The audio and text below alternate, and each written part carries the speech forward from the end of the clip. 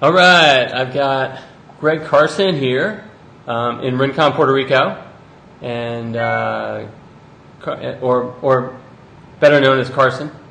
And Carson's he's a big time waterman, big wave surfer, starboard ambassador, quasi mayor of Rincon, and resident for many years. So, Carson, thanks for stopping by. Yeah, thanks for having me. I thought we could start off by talking a little bit about what brought you to Puerto Rico and how you ended up landing here, and then what caused you basically to stay. Okay.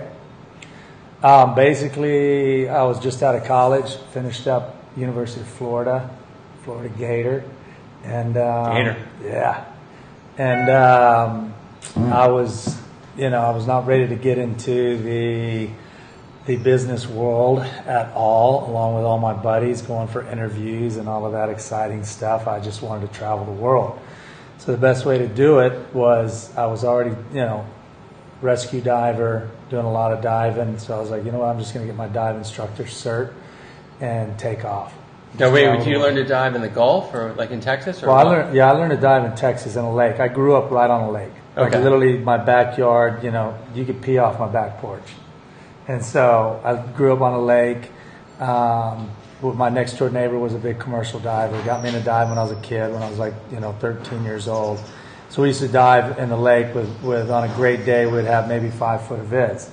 And so that's not very good. No, and I didn't realize how incredible the actual ocean diving was, because I grew up diving in a lake. And we'd see, snakes and moccasins and stuff, and that was and bass. That's about the only exciting thing, yeah. So whenever I got into college, I started taking all my certification courses, and then I ended up going down to Fort Lauderdale out of college and got my instructor's cert with Patty, and then headed here. And it was a fluke, because I was actually on my way to Jamaica. I had a good friend of mine that owned a dive shop in Jamaica, and so I was heading to go work at a Club Med as an instructor in Jamaica. How old were you? I was 24, just out of college, and so I was heading out, and I got a phone call, like at the dive shop that I just took my instructor's cert at, and it was this little dive shop that just opened up here called Captain Bill's Dive Shop, and it was Desecheo Dive Shop that was right here, right next to the Calypso. And is that still there? That's not there anymore. No, they left. Now they're down by Trace. Oh, right. Okay. So, but now they're not even a dive shop anymore. They're just a surf shop. And so they just opened up. They need an instructor, and I was like, yeah, I'll come over and check it out. And he's like, literally, our backyard is Maria's. And I was like, whoa, really? And I'd never been to Puerto Rico. I always went to Dominican Republic on surf trips. But did you know what Maria's was? Oh, yeah. I knew this whole area. Yeah. But I just had always heard that, it was localized, and I heard it was crowded. Right. And so I just was like, Dominican Republic, there's no one. And and it's dirt cheap. And so we used to fly into Puerto Plata and surf Sosua. Yeah. And so that was during college. I used to always fly in, and that was my surf trips. Love that place. And love it. And so I came here for a month and just fell in love with it. And I was like, you know what? And I came here on my birthday, June 1st. June 1st is your birthday? June 1st. That's coming up. Yeah. Okay. I'll be 50. What? The big 5. Okay. Let's talk about that later. Okay. I'm spending that in Cuba. Okay. And so I ended up, came here on my birthday, the day of my birthday, flew in, and back in like 91. And then was like, you know what, I'm going to postpone. I'm going to keep staying. I'm going to check it out. I'm digging the atmosphere here. I've yet to really seen big surf that they're talking about. And when you say big surf, like how big? Well, like Trace, I was, hearing about all these stories about Trace Palmas and stuff like that. And so I was just, adrenaline junkie. I just wanted to, make the biggest possible. And everybody's like, yeah, you got to see Trace breaking, 30 feet. And I was like, wow, I've never even seen 30 feet, Right. And so coming from Florida but originally Texas. So I just, 25 years later, 20 going on 26 years later, here I am. So when you started the dive shop, when did that happen? And like, how did you get all that together? Well, I worked for I worked for Captain Bill's dive shop for 5 years, and then for years, I knew basically what I wanted to do. I was already like, you know what, I want to go out and start my own gig, and I just didn't have the finances at the time to do it, and so I went through a couple of friends, and partners that we were trying to do it with, and it just didn't work out. And then finally, my partner now, who is Yari moved in town, and he's like, you know what? He's like, I've been dying to, I came down here to start something. I want to start a dive business. I go, let's do it. So we went out and bought the Kathmandu, and that's how it all started. And that was in '97. What was the Kathmandu? Our boat. Oh, there you go. Yeah. So that started it. Okay. So I was like, all right, if you're serious about this, let's go to Miami. We'll go stay with my buddy Sokol, who I was telling you that I want him to stay here. Yeah, right. I was like, we'll go stay there with my buddy. We'll go look for boats. And on that trip, we found the Kathmandu, and we bought it, and then shipped it over. And that was, the Taino Divers inception right there. That's a beautiful boat. Yeah, beautiful. Love it. Catamaran. So catamaran, exactly. Yeah. So what's unique about the catamaran design that makes it such a good boat for diving? Well, it's a custom dive boat. It was custom made for a guy that had a dive shop, and he only had it for 2 years. Custom in Naples, Florida. 32 foot. It's aluminum hull. It's tough. I mean, the way we got to load here, we got to load off the beach. Right. And so we needed a catamaran so we could load off the beach. And I wanted outboards because at the time the marina was so shifty that there was times where literally I'd have to get everyone out of the boat, and then we'd push the boat over the entrance sandbar so it could go into the marina. Back when the marina was right. functioning. Right. That was more than 16 years ago. So I knew that I couldn't have an inboard. I had to have outboards, and this boat popped up and went and saw it, and it was just perfect. And we had a number that him and I both had, and that was all we had. And he wanted more, and we told him, look, this is our number, and this is all we got. This is all we can pay you. And he's like, I like you guys. I'll take it. Yeah. And so that's how. Cool. Yeah, it's pretty cool. So that's how it all started. And then just by a fluke, tying at the dive shop, I wanted something in the marina. A friend of mine was living upstairs in that wood house, and there was nothing downstairs. It was just stilts, and you parked downstairs. Like, there was wide open, no walls, no nothing. Okay. So I talked to the owner, and the owner's like, hey, I'm going to be down there next month. He's like, I was planning on, building a house and start renting the 2 floors. And he goes, you guys want to rent the whole thing? He goes, I'll just build a shell, and you guys do with it what you want. We're like, all right. Cool. So he came in, built the shell and the bathroom, and everything else you see, we started building, and then we ended up buying that property 11 years ago. Great. Yeah, 11 years ago. Good. Yeah. Good. So now you own that. Yeah. Perfect. Yeah. And what about surfing? When did you get into surfing? Were you surfing back when you were living in Florida, Texas, and everything? I was in Florida. I basically, in high school, growing up my whole life on a lake, I was a lake rat. And so my dad was a big boater, and so we water skied my whole life, and just skiing and fishing on the lake. Basically, I just lived in the water, and all we did was water ski. And then I went to Hawaii when I was 18, right out of high school, and fell in love with, got a surfboard. In high school, I grew up in high school in the middle of Texas, like country, full Fort Worth, outside of Fort Worth even, a place called Saginaw, Texas. And we just had a huge lake that I grew up on, and I brought a surfboard back from Hawaii. I just knew I wanted to be a surfer. Knew it. Like in high school, I used to watch anything I could get my hands on, the OP Pro. Yeah, right. I used to watch that, So I don't know, coming from Texas is kind of strange, but I always knew I wanted to be a surfer.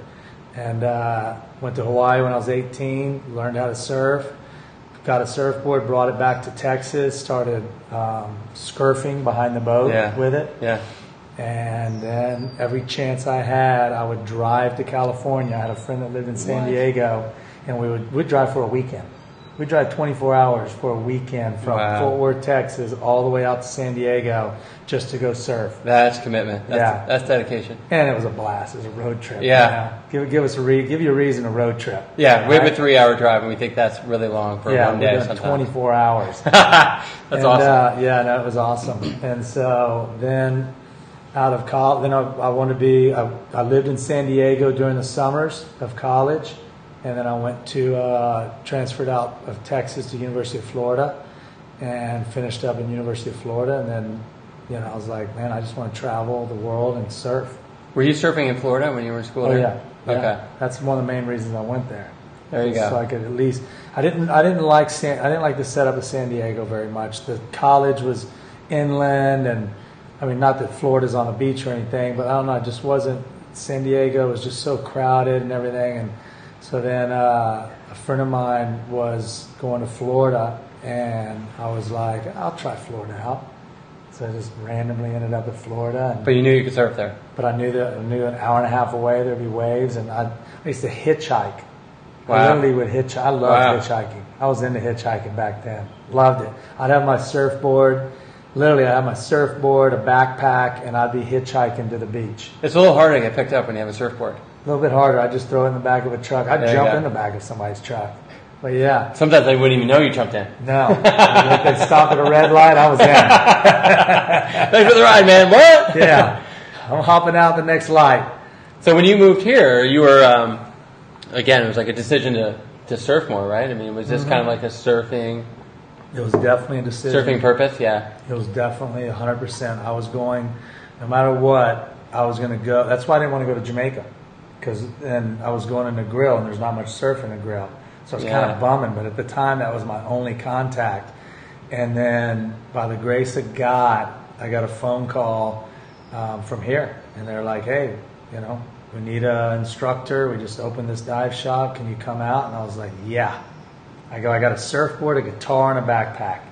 And that's what I showed up with. Wow, really? Yeah. That's all I had. Sold everything I had, and that's all I had in my name. I was happiest I've ever been in my life. Yeah, that's all you need. Yeah. Sometimes you just got to go minimal. Yeah, I definitely. Especially when you're young and you just got to figure it out and just go. Yeah. I'm going day by day. I was in heaven. I was living in a little wood shack on Sandy Beach.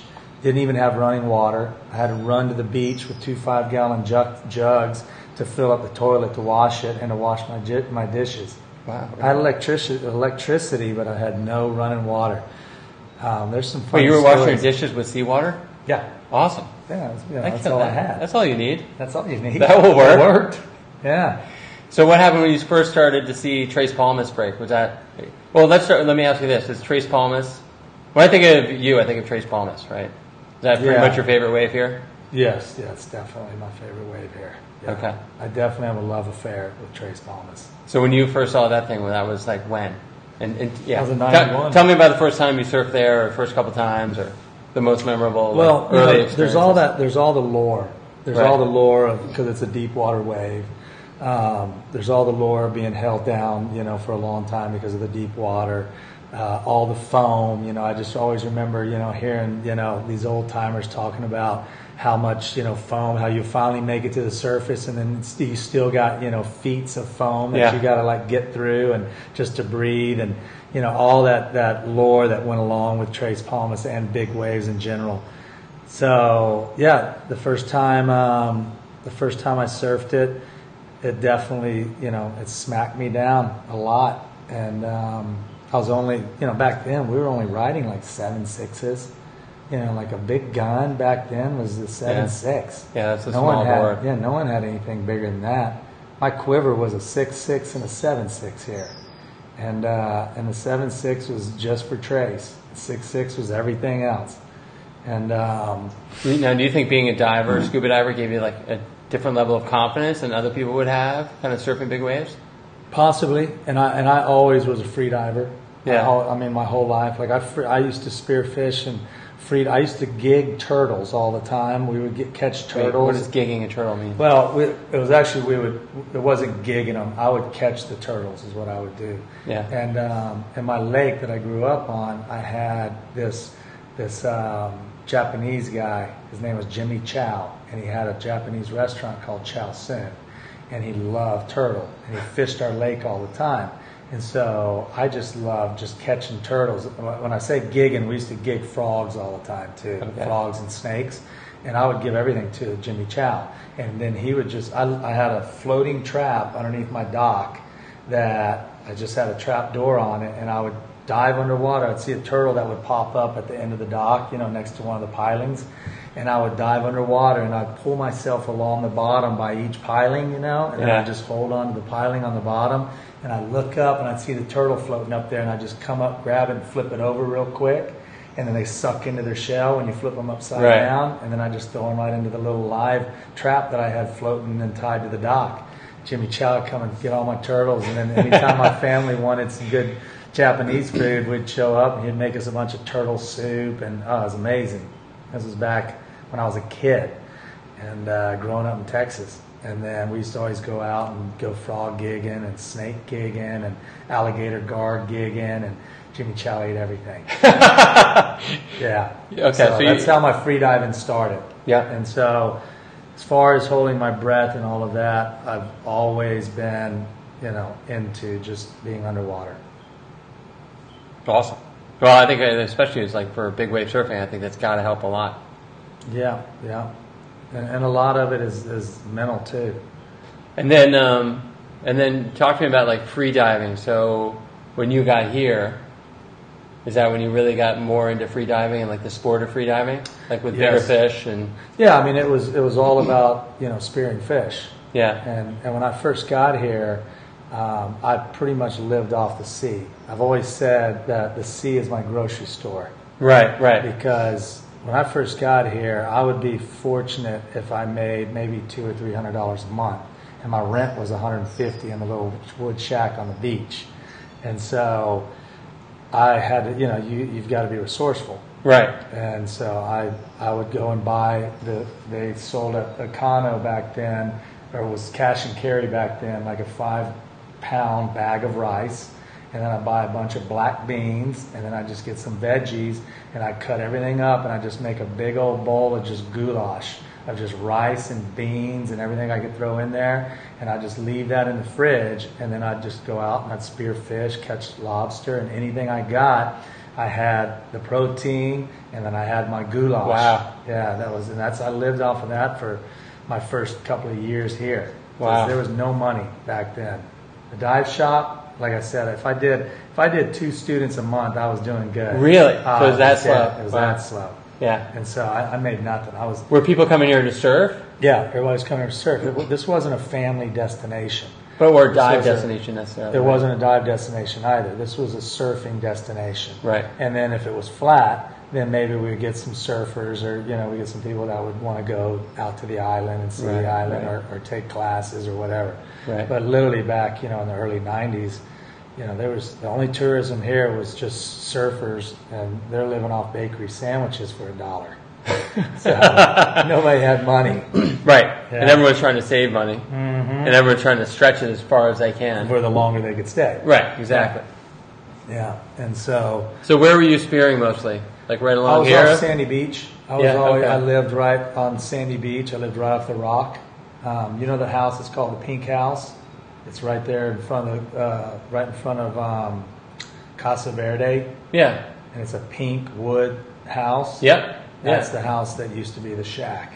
Okay. And it used to have Rusty used to shape his surfboards in the bottom basement, and then I lived up in the second floor. And wait, Rusty? Rusty the Shaper? Rusty? No, another Rusty. Okay, different Rusty. Rusty Elwood. Okay. His name. And he used to, and he was here forever, and that's where he used to shape boards. And so I lived in the second floor, so for extra money, I would just be his ding repairman, and then and everything went right back into him shaping me a board. Right. And then the rest of the time was pretty much just living off the sea, just out in the water every day, spearing whatever was edible. And back then there was a lot, it was plentiful back then. There's more. Yeah, there's always more.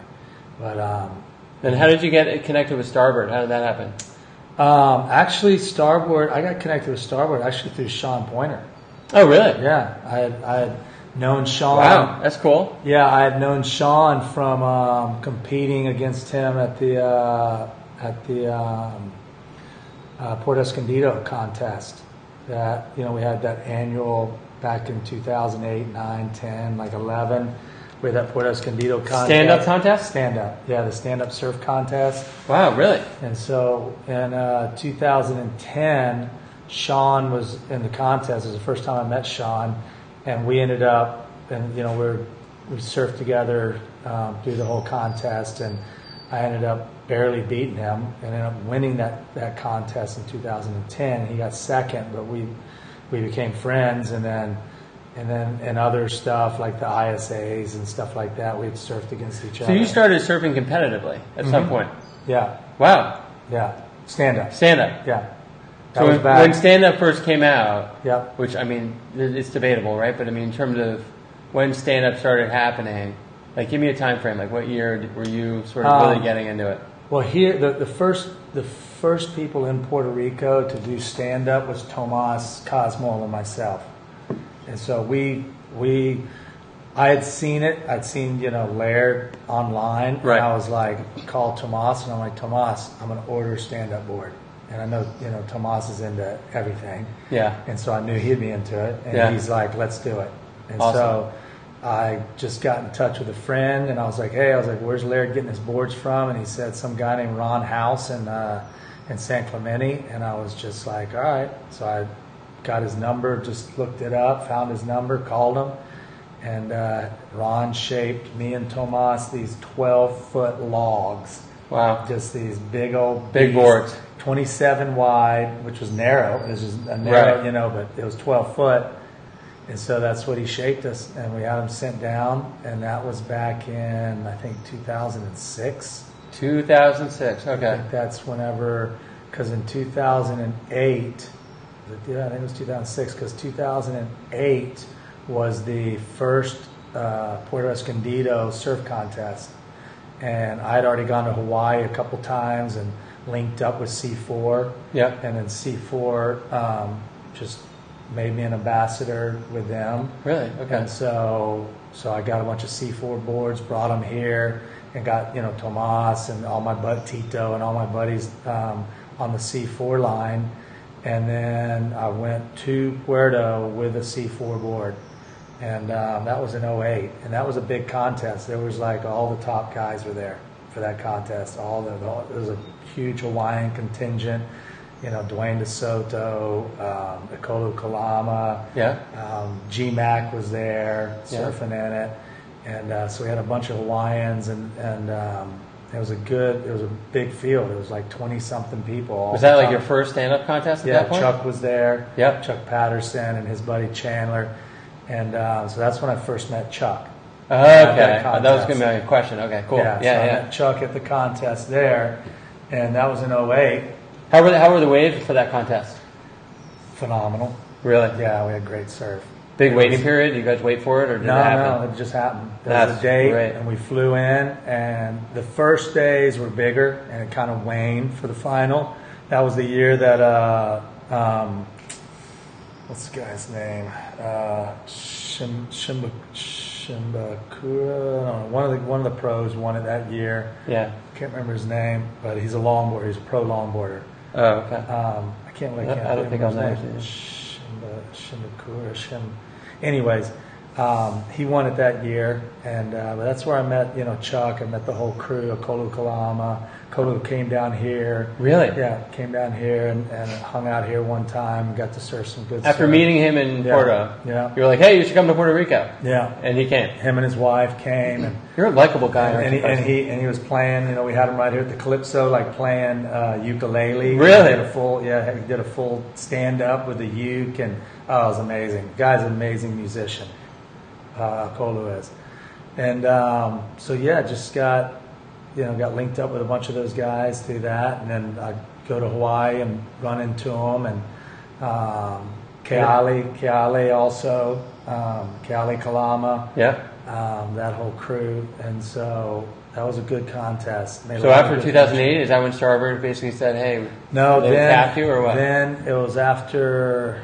No, Starboard got me after 2012. I competed in the ISAs for Puerto Rico, which was in Peru. And I was talking to, and at the time I was with Stretch. Yeah, I've been with Stretch for a long time. Okay. Like for the surfing and everything. And I Yep. kind of got into it when we first started kiting. And then that's how I found out about him. And then I started getting his surfboards, and then we started doing stand-up, and I was doing a lot of R&D and stuff for Stretch. And then after the ISAs, Sean was like, man, he's like, why aren't you riding a Starboard? I go, I don't know. Why? And he's That's like, a good question, he's Sean. like, well, he goes, get in touch with me, and I'll get you dialed in with him. I'm like, all right. And he did. He sent a letter to Sven. Sven got back with me, and he's like, you sound like a great ambassador down in Puerto Rico. Let's get it going. And so I've basically been Starboard ever since. That's great. Yeah, and they've definitely taken care of me. And they're great boards, as you know. Oh, yeah. Yeah. I would say you're kind of an ambassador to the whole island of Puerto Rico, too. Right? You're going to these contests, and you're inviting people back to Puerto Rico, and they're coming, and Yeah, as much It's good as for the possible. island, right? I think it's great for the island. Yeah. We're not, I mean, you're going to have controversy always with stand-up. Right. But what's good about here is the guys that I bring back here, yourself included, Yeah. you guys are learning about this island, you're loving it, and you're giving respect to all the locals. Right. And, I see it. I see you guys doing it. There's guys that don't, and they're the guys that are going to get run out of the lineup. Right. It's just the bottom line. But if anywhere you go in the world, Right. you give respect, Right. and the locals are going to respect you back. Right. If you don't, or if you don't know, some people just don't even know. Right. And Yeah, there's running blind. Yeah, Yeah, that's exactly. too bad. And so once they learn, they may get run out of the lineup here, and then they'll have to learn the hard way. Right. But it's like anything. You just don't paddle out into any lineup and kind of try and take over the lineup. You start down at the bottom and you just work your way up. Exactly. You earn the respect. Exactly. Especially from the locals. Especially with stand-up, too, right? Stand up. We've already, no matter what, the minute you walk down the beach with a paddle, you've already got a big X smacked right on your forehead. Right. Right. So it's the way it is, and if you want to be a stand-up paddler, you really need to learn respect. You really need to know, how to manage a lineup and how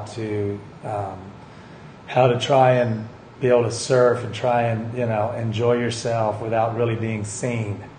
It's yeah. the best way to do it. Is Or- try and or find those- blend in. Blend in. Yes. Yes.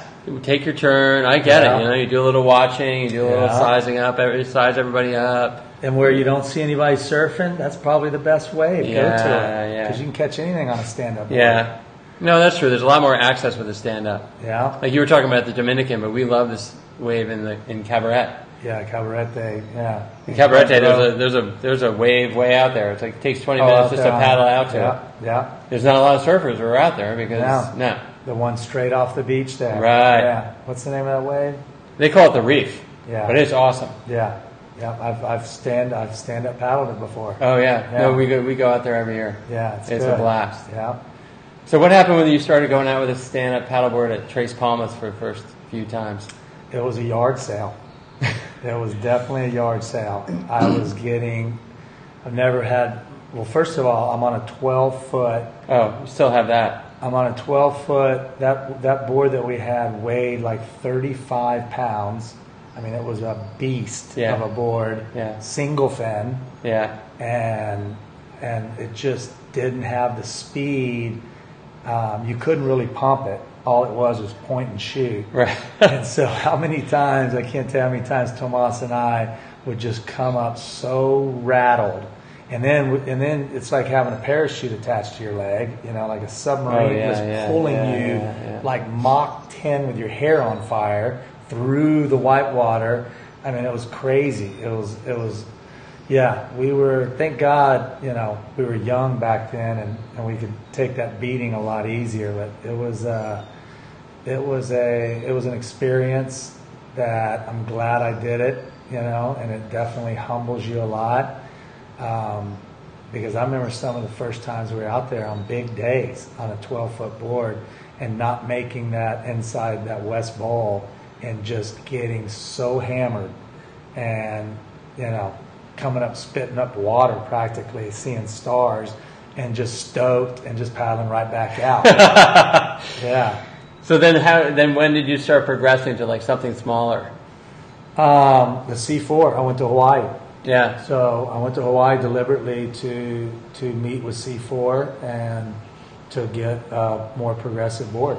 And you're thinking about Trace Palmas. You're like, I got to figure out a board for that wave. Yeah. And that was the mindset. And so I went to Hawaii. I spent 6 weeks in Hawaii, and I hit every island and just had contacts, fortunately, in all the islands, and everybody was into stand-up. It was like really taking off at the time, because I think it was 2007, and it was really taking off. And so I got to hook up with a lot of really, really good paddlers and learned a lot, and ended up buying a 10-0 C4, and that's what I brought back. I brought back a handful of them.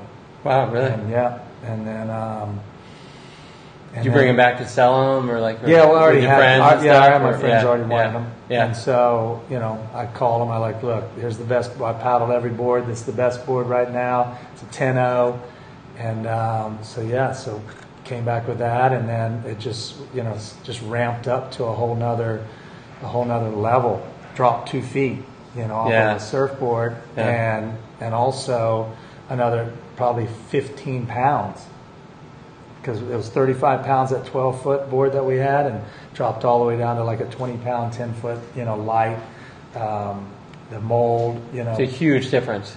Huge difference. And it just, we evolved so fast whenever that happened. It just went from like, wow, you can actually surf this thing now, not just point and shoot. Right. Now you can make turns, and now you feel like you're actually... Exactly, and you can pull in and get barreled, and, you could knife the rail, and all that stuff. And so it was a game changer. And then Dave Parmenter was just coming out with just progressive shape after shape, and so we just kept dropping smaller and smaller, and getting into more high performance stand up boards. And then Stretch decided he wanted to start making boards, and Stretch is such a progressive shaper in his own right. And so, and especially with big waves, and so we started working with Stretch, and he was coming up with some just amazing designs, like thinning the tail out, thinning the nose out, so you weren't having these blocky tails and nose. I mean, really thinning them out, so you could really get that extra kick out of the board and thrust out of the board. And he was putting some crazy rocker designs with a low entry rocker in the nose and all kinds of just amazing stuff that Stretch always works magic, and it just took off. And then I started seeing what Starboard was doing, and that's whenever I contacted Sean, and I was like, hey, can you link me up with Starboard? And he's like, yeah. So, and it's just and they sort of do the same thing, I think, like that shape, like thinning the nose, thinning the tail, right? That sort of foil shape when you look at the board sideways, Put all that volume in the middle, and then just taper the tail and the nose. Which you don't need, that's what you want. You want the rails to have, taper the rails a little bit also, especially sharpen them up towards the tail so you can really, get in hollow surf, and because that's all we have here. All our surf is hollow here, So what are you paddling now on a day, Trace? Now I paddle a 9.0. I got one of the 9.0. It's not the pro model, because I want the extra weight. Yeah. So I have the 9.0 AST model is what it's called. Yeah. And it's got that extra weight on it. Yeah. Because, no matter what, Traces always has so much apparent wind, even if there's no wind at all. Yeah. And so you always want extra weight at Trace, no matter what. You got to have that extra weight. And so I surf a 9.0 when it gets big, and then when it's, like under 15, 12 foot, something like that, then I'll surf my 8.5 Pocket Rocket. Yeah, the Pocket Rocket. I love the Pocket Rocket. I surf that thing and everything. Love that thing. Yeah, that's one of my favorite boards. They just nailed it with the Pocket Rocket. Yeah. right? I like that shape. And for a big guy, you know, a 200 pound plus guy, the Pocket Rocket is just 8.5. You know, it's got 130 liters. Yeah, 8.5 board, you know, it floats. It's a short board for big riders. For big riders, and I love the rounded pin, and it's pulled in nice, and it's just got a great shape. So I love the Pocket Rocket. And then now I've got the Hypernut, the 7.8 Hypernut, and that doesn't work as well in big surf. I've surfed it out of Trace before, and it's more of a small wave. You know, I love it when it's head high to a little overhead. Yeah, because you want that extra thrust, that extra pump out of it, and so that's what I ride the Hypernut in. But how about like carbon technology, like lightweight boards versus heavyweight boards? Like you were saying, you want more weight. Like I've gone out there on a carbon paddleboard, and you're right, when the wind is blowing up the face on a bigger you can't wave, even get in it. Yeah. And even when you do get in it, do you notice a big difference though when you're not using carbon? Yeah, totally. I use a heavier board out at Trace when it's got some size, because it's always got wind and bump, and so you want weight to like cut through the bump. Yeah. You know, the carbon just is it's like squirrely. It's all over the place.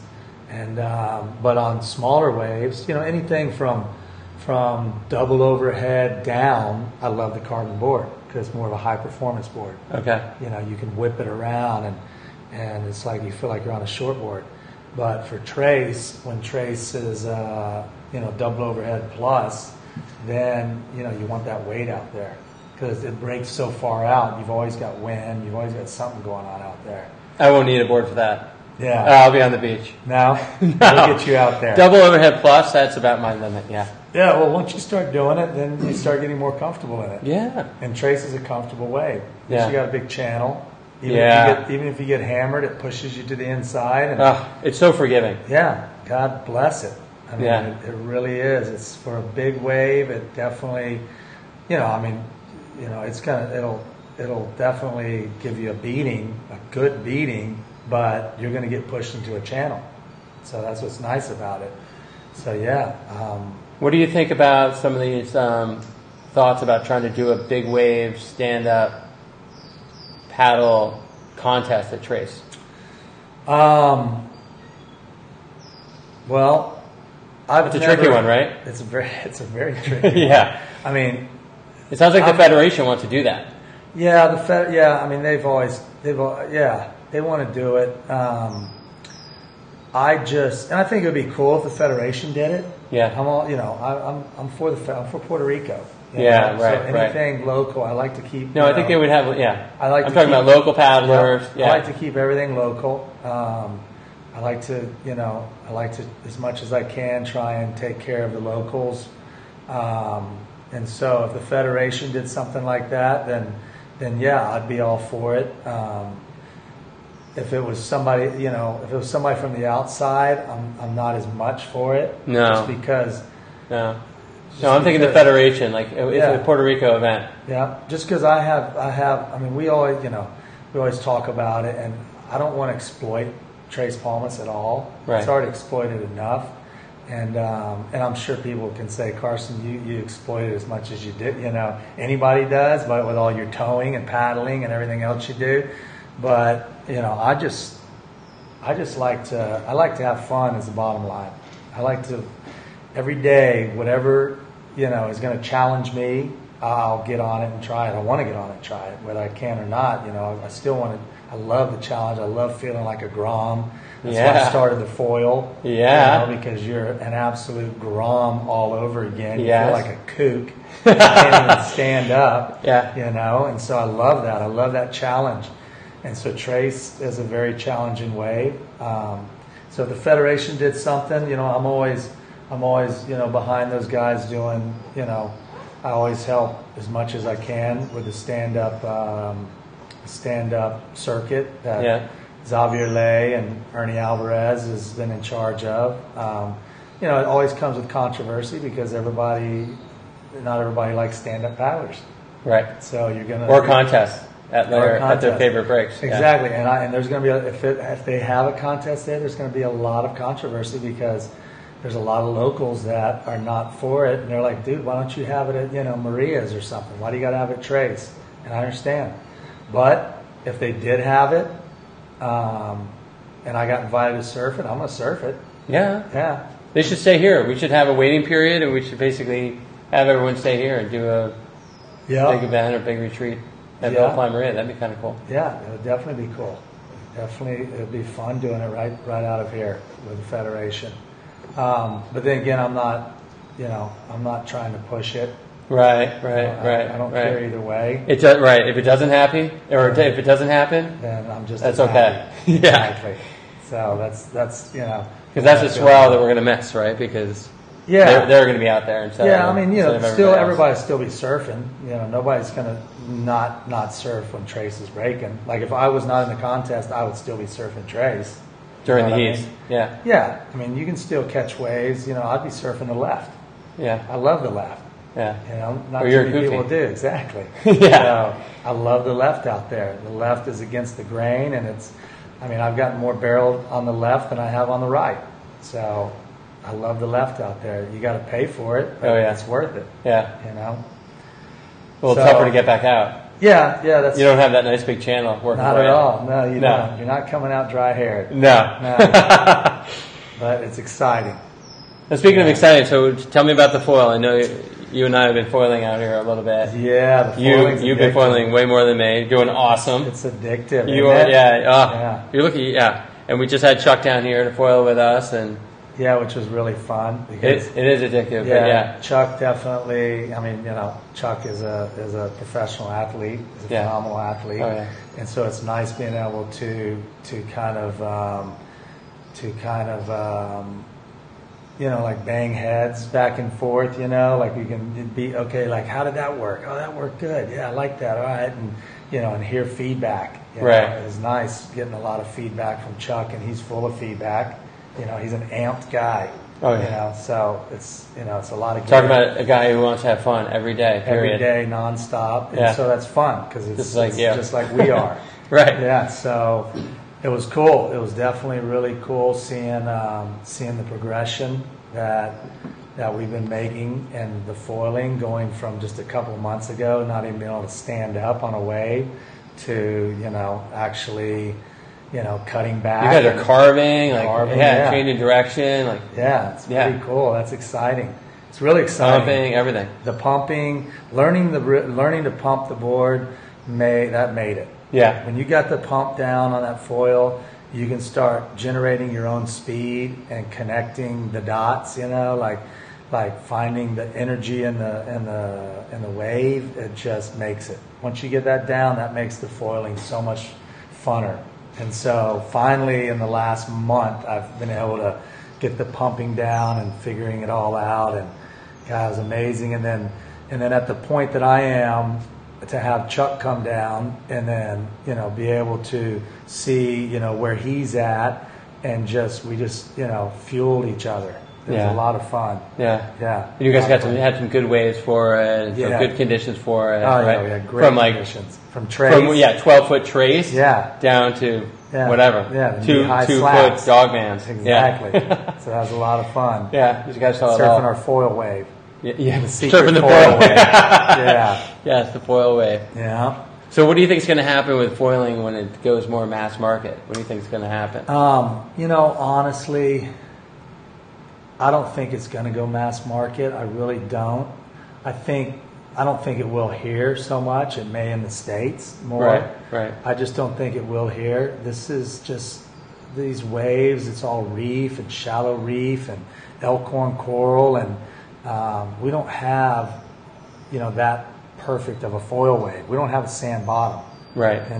Right. And so I think it's not as user friendly down here because of the entries and exits and all the reef, and you've got to be pretty on it to be able to foil here. You got to be dedicated to kind of deal with getting the thing out past the reef and then getting back in safely. Exactly. Yeah. And so I don't really think foiling is going to take off real big here.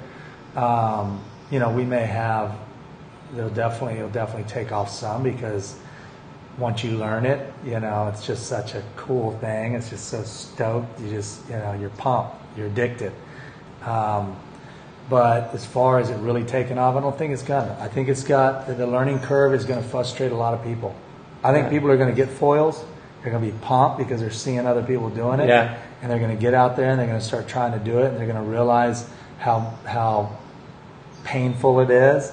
And on top of it, you've got this giant guillotine hanging off the bottom of your board. So it's a little unnerving. Yeah. I think that may add definitely a little pucker factor into it, which is what I enjoy, that part. Right. Most won't, and it's a little bit like kiting. I remember when kiting happened, like people bought kites and then they had a scare, and then there was a nice used market for kites, and you'd get them and be like, hey, used once. Yeah. I've only used this once. I'm putting it up for sale. Yeah. And then you try to figure out why they're getting rid of it. It's like, hey, is there something wrong with it? And they're like, no. I almost died. Yeah. I don't want to do this anymore. Exactly. Yeah. So I think it will be that. I think, and kiting blew up. I mean, look how big kiting is now. Oh, yeah. Kiting blew up. People got over that. I just think with foiling, you need to have surf. You need to have an area that is deep water because you got a 2-foot foil hanging off the bottom of your board.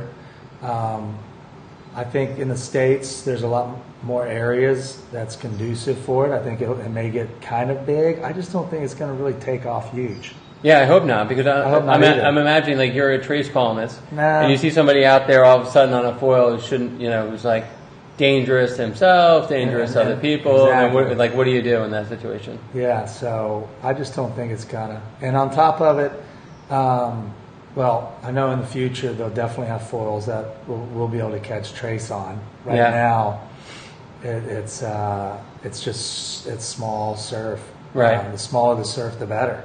Right. Head high is perfect. Right. Chest to head high is the wave that you want, which is great because now I'm looking at, right now we're looking out of the window here at Via Playa Maria's, and the surf actually looks great, and it's only about waist high. Oh, yeah. And we're thinking, we should be out there foiling right now. I know. I was out there, for a couple hours, and it was pretty awesome.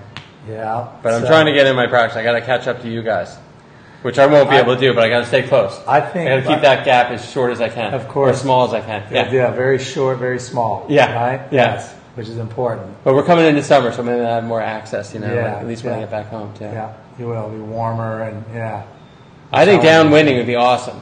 I think so, too. I think the new Maliko foil that they're saying that's got the larger aspect wing and everything, I think that is going to open up some doors. And it's more users, because now you don't necessarily need surf or a particular wave that's really conducive to foiling. So I ordered like 4.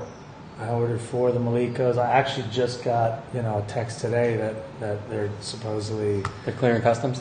No, they're not clearing customs. My other ones came in. Good. I got them. I don't got them personally. They're still in San Juan. Okay. But at least they're on the island. In Art's hands. Oh, they are? Yeah. He's got them. Yeah, he sent me a photo of them. So he's got them. They're good. They're safe. And so now I just got to figure out how to get them out here. But the Malikos, I just got a text from Andrew. Oh, good. Andrew, and he said that the Malikos are on order. He said they're ordered and they're going to get them. So we'll see how that works out. But I definitely am getting a handful of Malikos. Looking forward to trying the Maliko. Good. And going downwind. Doing downwinders and just the. So what could you do? Could you go like Agua Dia back down to Sandy's or like something like that kind of a run, or something shorter, or Aguada? Yeah, I mean, Would you run that side? Basically? Start out in Aguada. Start out at Pico Piedra. Yeah. And try and do that run. Come into Sandy's, that'd be amazing, wouldn't it? Exactly. And so we gotta do that next time I come. Yeah, definitely. Yeah. You got to spend a little more time here too. Yeah. Is that possible? Yeah. I'm going to be a resident one day. A week? Hey, 1 week a month. That's what I'm set up to do right now. Okay, well, that's all right. That's not bad. It's a good start for me. It definitely is. I agree. Yeah. We're working towards something a little bit bigger, maybe. Good. Yeah. Good. As soon as my kids are out of college, we'll see. Yeah. I know that's a chunk. Yeah. Right on. Well, thanks, Carson. Thanks for taking the time to do this with me. I appreciate it. Definitely. Great chatting with you. Is there anything else you want to share with us? I think we're all good. I think we just need to keep getting stoked on foiling. Yeah. I'm addicted to it. Oh, it's so fun, isn't it? It's so much fun. I'm glad you saw me out there yesterday because I felt a little jealous, or I felt guilty rather, that I didn't send you a note saying that I was heading out. But yeah, no. I saw you out there. Yesterday I was running mad. Yeah. So I couldn't get out there, but yeah, I'm all right with it because I know that next week is going to be going off. Yes. So we're going to have surf pretty much all next week, and so I'm all right with it all. And you got your foils on the island. And I got the foils on the island. I got to get yours back to you. There's going to be a lot of happy foilers. Are you keeping your foil down here? No, I got to bring it with me. Okay. Yeah. And I'll bring the other one over. I'll leave it with Amy. We'll figure that out. Yep. No worries. All right. Thank you, buddy. You bet. And Rubberneckers, I'm so bummed that we missed you guys last night. I know it. It was on fire. I can't wait to see. I heard. Well, we went to Copenhagen last night. Okay. And I asked how the Rubbernecker gig go. Yeah. And people said it was crazy.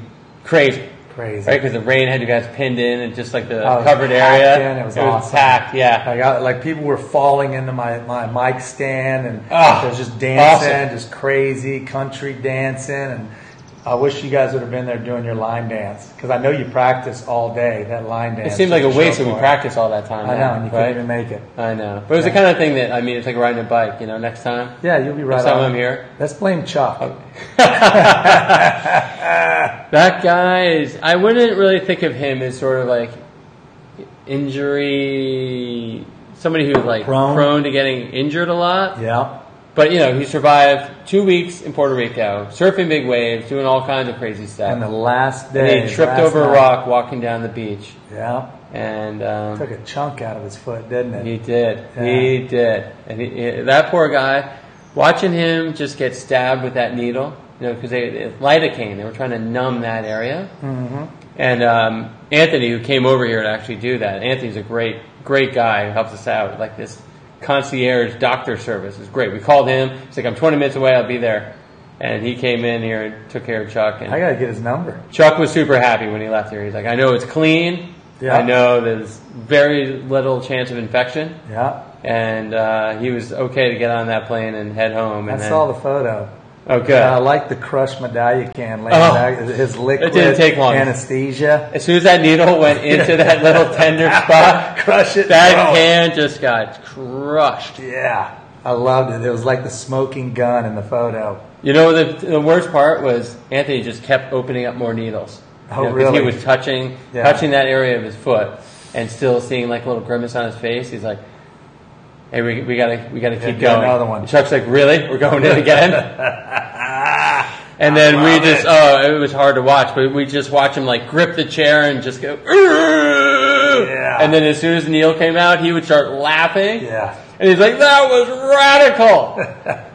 Like, who does that? Who gets that? Yeah. Adrenaline junkies do that. Yeah. They're like, I want to get stabbed in a really tender area of my foot with a needle. It was a bad area too. He's going to be gimping for a while. Yeah. Yeah. Well, he's going to South Africa May 1 with the Nash crew. Oh, wow. With Robbie. Robbie's doing a Red Bull's doing a documentary on Robbie Nash, and so they're going to South Africa on May 1, and then they're going to do a bunch of filming there, and then they're going to Peru. So they got 2 weeks between South Africa and Peru, riding huge lefts. Wow. All right, buddy. I'm going to let you go. Yeah. Thank you, Carson. That was super fun. Awesome. Appreciate it. Yeah. Yeah. Look forward to next time. Can't wait, man. Yeah. It'll be soon. Yeah. Thanks, get that buddy. foil. Let's get rocking, right? Yeah, let's addicted. Get Roxanne out there, too. Yeah. Unless the chupacabra's around. Don't let the chupacabras get you. No. Cool. Right on. All right.